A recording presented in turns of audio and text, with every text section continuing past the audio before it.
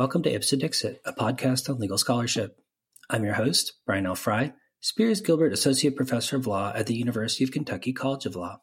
My guest is Jeremiah Bourgeois, a journalist, legal scholar, formerly incarcerated person, and soon-to-be law student at Gonzaga University School of Law. So, go Zags, as it were. We will discuss his personal experiences as well as his legal scholarship. So welcome to the show, Jeremiah. Thank you. It's really a pleasure to be here.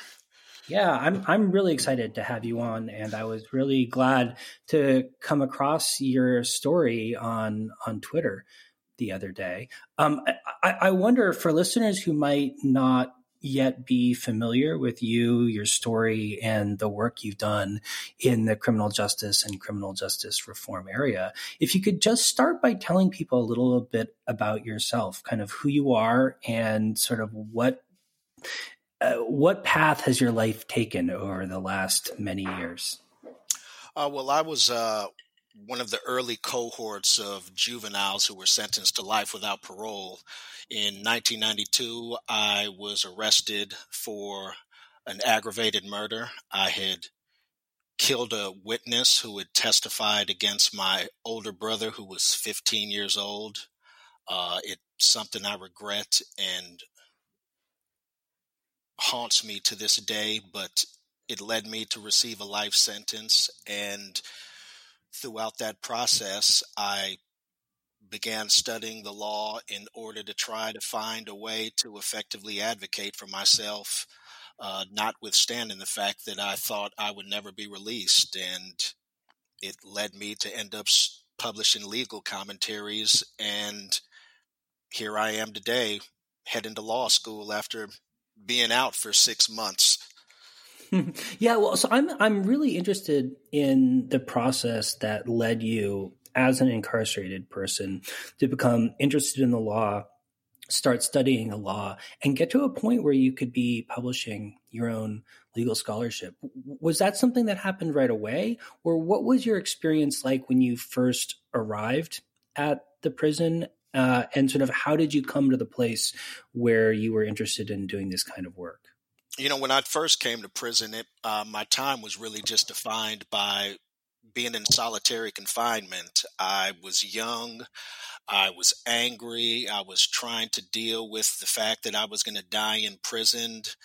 And I had to create an aura of invincibility in the sense of providing enough of a deterrent, so to speak, to ensure that I wasn't going to be victimized. So if something would happen, I made sure that I took it one step further than somebody would believe. And, I gained a history of violence and a reputation for it while I was imprisoned. But after about 10 years, a friend of mine, he had actually filed a pro se brief in court and got 7 years of his sentence knocked off. And we were in solitary together. And I had asked him, how in the world did you do something like that? And he was like, man, I just been in the law library, man. You don't go?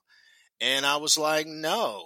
And he said, you got to have your degree or something by now. And I was like, man, I don't got nothing but a GED. I was about 8 years into my sentence, 8 or 9.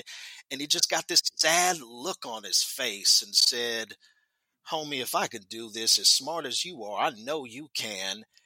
And it just struck because I had never looked at myself as being particularly smart, but seeing some guy who had got 7 years knocked off his sentence telling me that I should have no problem learning that type of stuff, I just committed myself to learning the law. And not too many months later, a guy in a cell next door to me in solitary committed suicide. And I just realized the only way I was going to make it through that was to try to find something to focus my mind on, and that to me added value to my life. And just not only being able to effectively advocate for myself, but for others, I realized that's something that can keep me going. And I just started going to the law library whenever I had an opportunity. Well, from what you've described and what I've read in your work, it seems like it would have been difficult or really maybe even impossible for you to do that kind of thing when you first arrived in prison. Like, what changed in terms of your experience or sort of your relationship to the prison environment that made it possible for you to sort of start doing this alternative kind of work and start thinking of yourself as someone who is studying the law and interested in the law and thinking about your own education and self-improvement? You know, the irony is I was involved in so many violent incidents so early in my confinement. I mean, not only assaults on prisoners, but on correctional officers, that that reputation for violence was enough to deter people from doing things to me years down the road. So when I did finally shift and decide to go in another direction, uh, people knew that, he might be studying books.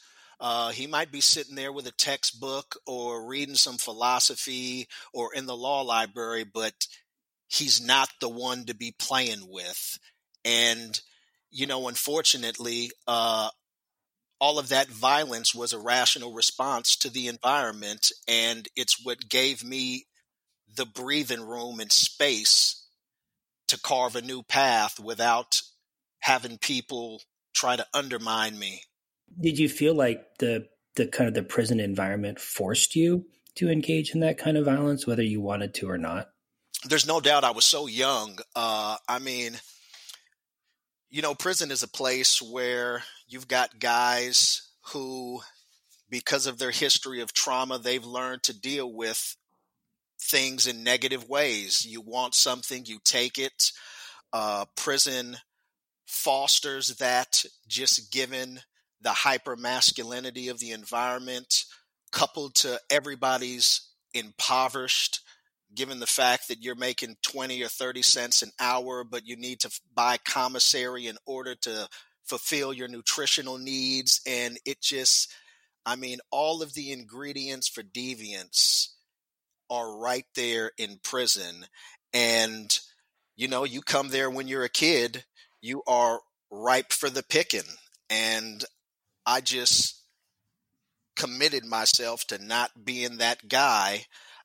Early on, as soon as I got to prison, the guy I used to play cards with was raped. And I just was committed not to being that guy. And the same level of commitment I devoted to not being victimized, I ultimately devoted to transforming myself. Well, so I wonder if you could talk a little bit about the prison library and sort of which prisoners use it, how they use it, and what kinds of resources are actually available to them in the library. So, unfortunately, the only thing you'll really find in the law library is case law. You're not going to find any treatises, anything like that. Simply case law, the reporters. And all of that has to be provided just constitutionally as part of a prisoner's right of access to the courts. You can't access the courts if you can't even cite a case, but they're not going to give you anything beyond that. And so, it's really going in there and reading case law. What I would do is, if a guy had a question about his case, I would just research it as if it was my own and then write a memorandum for him explaining everything I learned and letting them take it from there, whether they were going to use it to write an attorney to explain why they needed representation or whether they were going to try to file a brief themselves. It's learning by doing is how I figured it out. Well, in your experience, how much access did people in prison have to formal legal advice, like from attorneys outside the prison? Or was most of the legal advice prisoners were getting passed between each other? No, it's passed between each other. I would say over 90%. And unfortunately, of that 90%, 90% of it is probably bogus. I mean, you got some people that don't understand the difference between a holding and the dissent.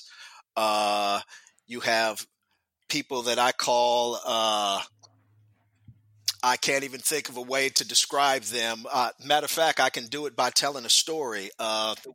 There was a jailhouse lawyer named Juju, and what he would do is he would hang around the law library and he would see guys researching and he would start talking to them about their case, and whatever issue you came up with, he would be able to pluck something out of a case book to show you why you could win. And of course, if you don't know the difference between a dissent or a holding, and if you don't know the difference between, you don't know how to shepherdize and see if this holding is still valid or it's been overturned or limited, he would be able to show it to you and say, look, right here, man, you shouldn't even be here. And he'll put it right back on that shelf. You'd have no idea which book he grabbed because they all look the same.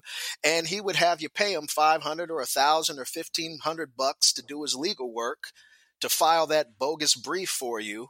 And of course it was frivolous, but by the time you realized it and the other 15 or 20 people he did that to realized it, he would be on a chain bus out of there because people are looking to kill him because he defrauded them of all their money. And I actually used his name, which is a noun, and turned it into a verb. I said, you've been jujued. Don't get jujued. And so there's a whole lot of juju going on in prison. And unfortunately, even after I started publishing and was actually cited as secondary authority, I can tell somebody, listen, what that person just told you is wrong. Here's why. And they would not believe me because having hope is that important. And when you're going to die in prison, you're not about to let somebody tell you that the issue you think is going to get you a second opportunity at life is wrong or is frivolous. And I mean, in time, I learned not even to dissuade people of the notion that they had a meritorious argument because hope is important. Yeah, well, I mean, I guess it's pretty hard to file a bar complaint against a jailhouse lawyer. Yes, absolutely. Bar complaints aren't going to fly. And you know what? It even became a time when I was like, you know what? I mean, by the time a court tells this guy that that brief is frivolous, he's had 2 years of hope. And I mean, I had a guy commit suicide next to me because he lost hope. So if $1,500 is worth 2 more years of hope for somebody who has transformed themselves and who deserves an opportunity to be released because retribution has served its course, you know what? Go on and pay that money, man. Hope is important. I mean, does there develop a sense among prisoners, like who actually knows what they're talking about and who doesn't? And I also kind of wonder about like kind of precedent, as it were. I mean, are there like, if someone's actually successful with something, do people look at what they've done and think, well, maybe I can use that as like a model for doing something else? Or is there a tendency to sort of reinvent things from scratch? Yeah, there's very little reinventing things from scratch. And unfortunately, the reputations that the jujus get aren't really deserved. And I say that because he's able to defraud people, or this type is able to do it because they've won in the past. But the things that they've won are like on issues where a court has already determined that a case is retroactive. So all you need to do is file and say, hey, this identical issue happened in my case. The court said in Enri John Doe that if this happened to anybody, they're entitled to be resentenced. And because people in prison don't understand that the difference between something like that and actually coming up with something from whole cloth and being successful, you can get a reputation just piggybacking on briefs that lawyers are filing to get guys back to court due to a retroactive change in the law and use that couple of wins in order to defraud legions of prisoners and give blizzards of words of terrible advice. It's it's really bad.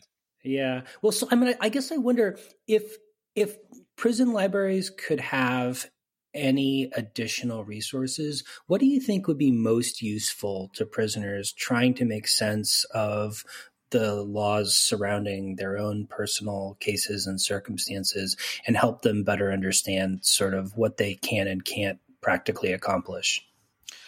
I think I don't think it's the law library that needs to be expanded. It's the regular library. I think so many people, in order to understand case law, you have to have very good reading comprehension and analytical ability in order to not only understand what you're reading, but to tease out the rationales. And that isn't something you can just go from a history of being severed from the educational system when you're young, getting a GED that they're handing out in prison as long as you show up, and then think you're going to jump from there to a law library and be able to not only understand the issues involved in your case, but be able to identify what might have went wrong procedurally by reading case law. It's too much of a leap, but very few people actually take the time to become well-rounded enough in other educational aspects before they ever set foot in that law library. So did you feel that reading other kinds of material in the regular library were really instrumental to you in developing your ability to do the kind of, well, I guess both journalism, legal scholarship, and lawyering that you ended up doing? It was. And what's funny, I learned to write by reading just regular fiction. I would start paying attention to the sentence structure. Why is a semicolon right there instead of a period? Or, I read so many regular books that I didn't realize at the time till I actually started taking distance learning courses that I learned a whole lot, whether it's history, politics, philosophy, because of course, in order to write a novel, it has to be grounded in some type of reality. And by the time I started taking courses, I was like, oh, I'm familiar with this type of stuff, but it's just devoting yourself to becoming smarter, to becoming knowledgeable about the world around you that you've really got to do before you get in that law library, or you're just going to be lost. So to transition a little bit, while you were incarcerated, you produced an impressive body of journalism, as well as several law review articles that have been published in law journals at different schools. Which one of those came first, and how did that initially start happening? So the first was The Irrelevance of Reform. That was in the Ohio State Journal of Criminal Law. And that came right after the U.S. Supreme Court decided Miller versus Alabama, which invalidated mandatory life without parole sentences for juveniles. And I happened to just write an essay regarding my crime and my thoughts about punishment, and decided I would just submit it to a whole bunch of different law journals. And at the time, Ohio happened to be doing a symposium on Miller. And so it was really perfect timing when my essay landed. For the second, it was also in Ohio's journal. And that actually resulted because the attorneys who were representing me did not believe my argument about policy that was being applied by the Department of Corrections involving the release of prisoners who were subject to Miller. And I just could not get them to take what I was saying seriously. And I decided, you know what? I'm going to write about it and try to have it published in a law journal, and hopefully a judge will take it seriously. And ultimately, a judge did, because they relied upon it as secondary authority and invalidated the policy. But that's actually how the third journal piece came to. It was realizing that I had no legal advocates that were willing to present these arguments, and deciding to write about them myself in hope that I can get the judiciary to take notice, if not in my case, in all of the cases that are similarly situated to me. Well, let's talk a little bit about the first article, because, it's based on your own personal experiences and observations in a lot of ways. And I think, is maybe a little controversial for some people who are kind of pushing ideas around kind of rehabilitation across the board. Sort of, what are your thoughts on that subject? You talk about the concept of triage in the article, and I wonder if you could talk about what you mean by that, why you think that's important, and sort of how the article grew out of what you personally observed and experienced while you were incarcerated. It's just been my personal experience that people who want to change, it really doesn't matter what you put in front of them in order to further that growth. I mean, if somebody wants to become spiritual and they're looking to ground themselves in faith, I think if they ended up in front of a Quran or the Bible or the Torah, it would do the trick to fulfill the need that they have. And, I think a lot of the rehabilitative programs in prison, to the extent that they get a reputation of being rehabilitative, it's simply because of the cohort of people who wanted to change. But I don't think you can force change on anybody, and I actually find it offensive because it takes away the agency of somebody. If you are committed to doing wrong, you're going to do that. I've seen it.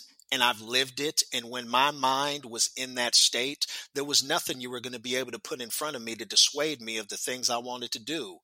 And so when I see countless resources expended on people who are committed to wrongdoing, I just think it's a waste. Leave them alone and let them do their time. You sent them there to be punished.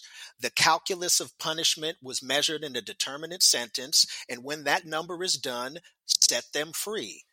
As for those people who actually want to change and try to change the trajectory of their life while they're confined, utilize those resources that you would have been expending on these other guys in order to enhance your rehabilitative programming for the cohort of people who want to change. I mean, I got friends on both sides of the spectrum, and I've been on both sides of the spectrum, and I can assure you, when I was committed to wrongdoing, I wanted you to leave me the hell alone. I was going to do what I wanted to do, and that was that. And I just changed directions. Do you think that corrections officers, and maybe more importantly, prison wardens, are kind of sympathetic to or kind of capable of taking the same perspective that you describe? Or do you think there would need to be some kind of a change in mindset on their part as well in order to sort of realize some of the suggestions that you've made? I think that a lot of correctional officials actually feel the same way I do, at least with respect to leaving people alone if they don't want to change. Because at the end of the day, I think they espouse a rehabilitative ethos simply because they have to. You cannot be a correctional official and not speak of reform and rehabilitation. And so they mouth the words and they lay claim to it. But at the end of the day,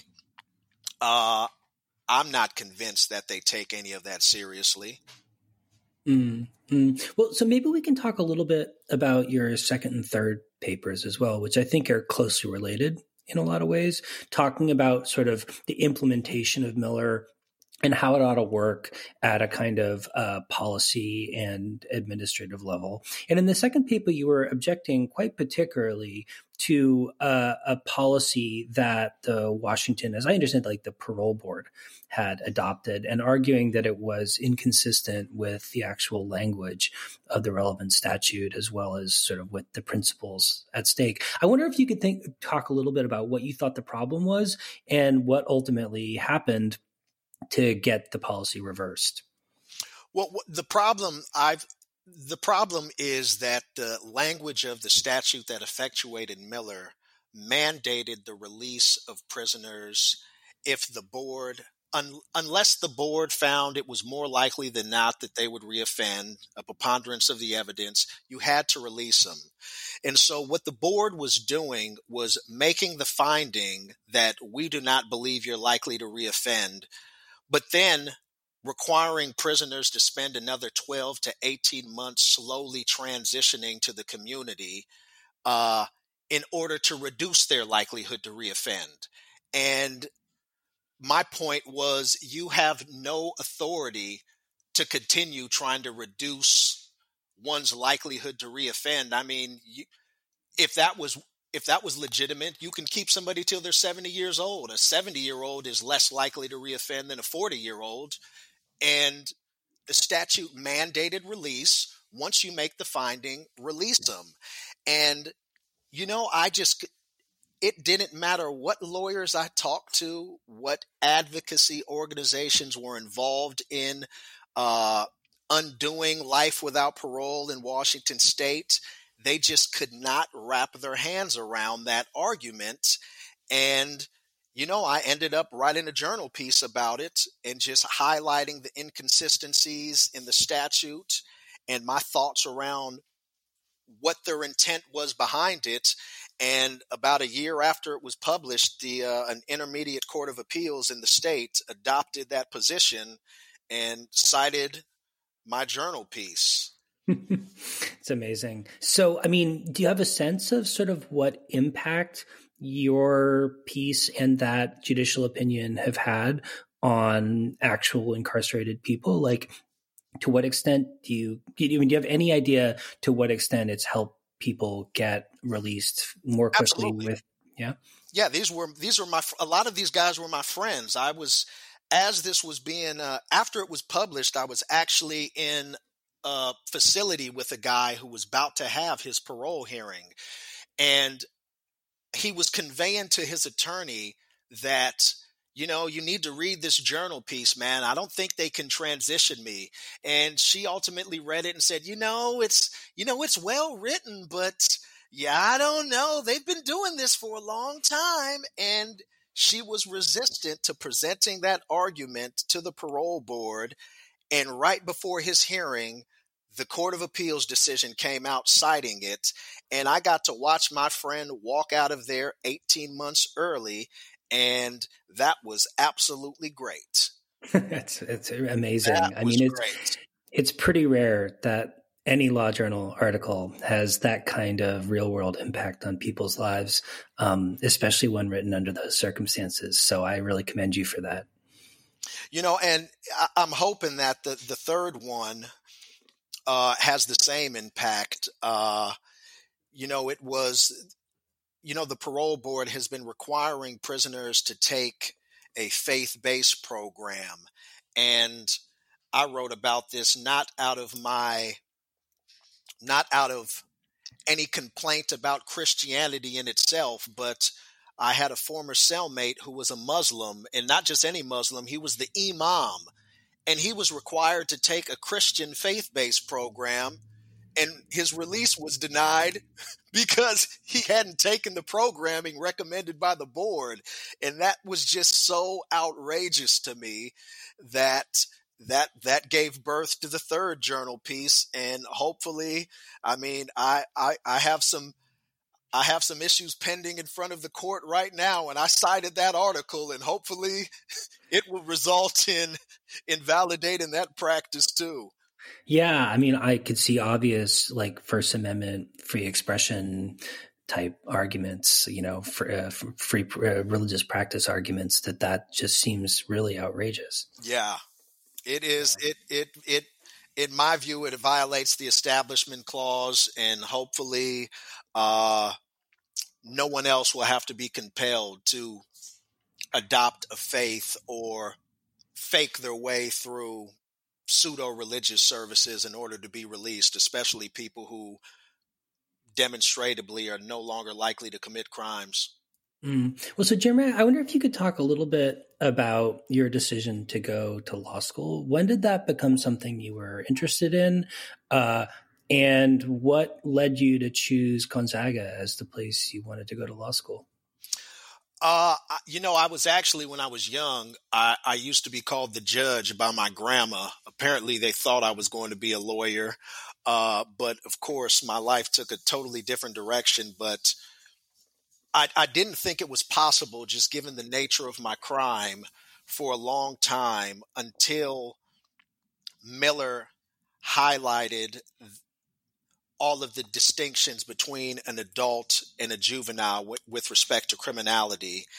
And a recent case that came out with a former incarceree named Tara Simmons, who had went to law school and then was not allowed to sit for the bar, and the Washington Supreme Court ruled in her favor, and in doing so really highlighted that what the Fitness and Conduct Board needs to look at is the evidence of reform and your potential going forward, as opposed to the crime in and of itself and the factors that related to it. So it's really a forward thing. And given that evidence of reform and age at the time of the crime and how much time has elapsed since the crime was committed are now looked at in order to determine whether you can sit for the bar, I realized that it's possible for me to practice law were I to go to law school. And in fact, Tara Simmons encouraged me to apply prior to my release. We had happened to meet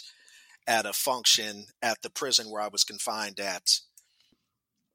And insofar as Gonzaga, I had actually applied to all three state schools, the University of Washington, Seattle U, and Gonzaga.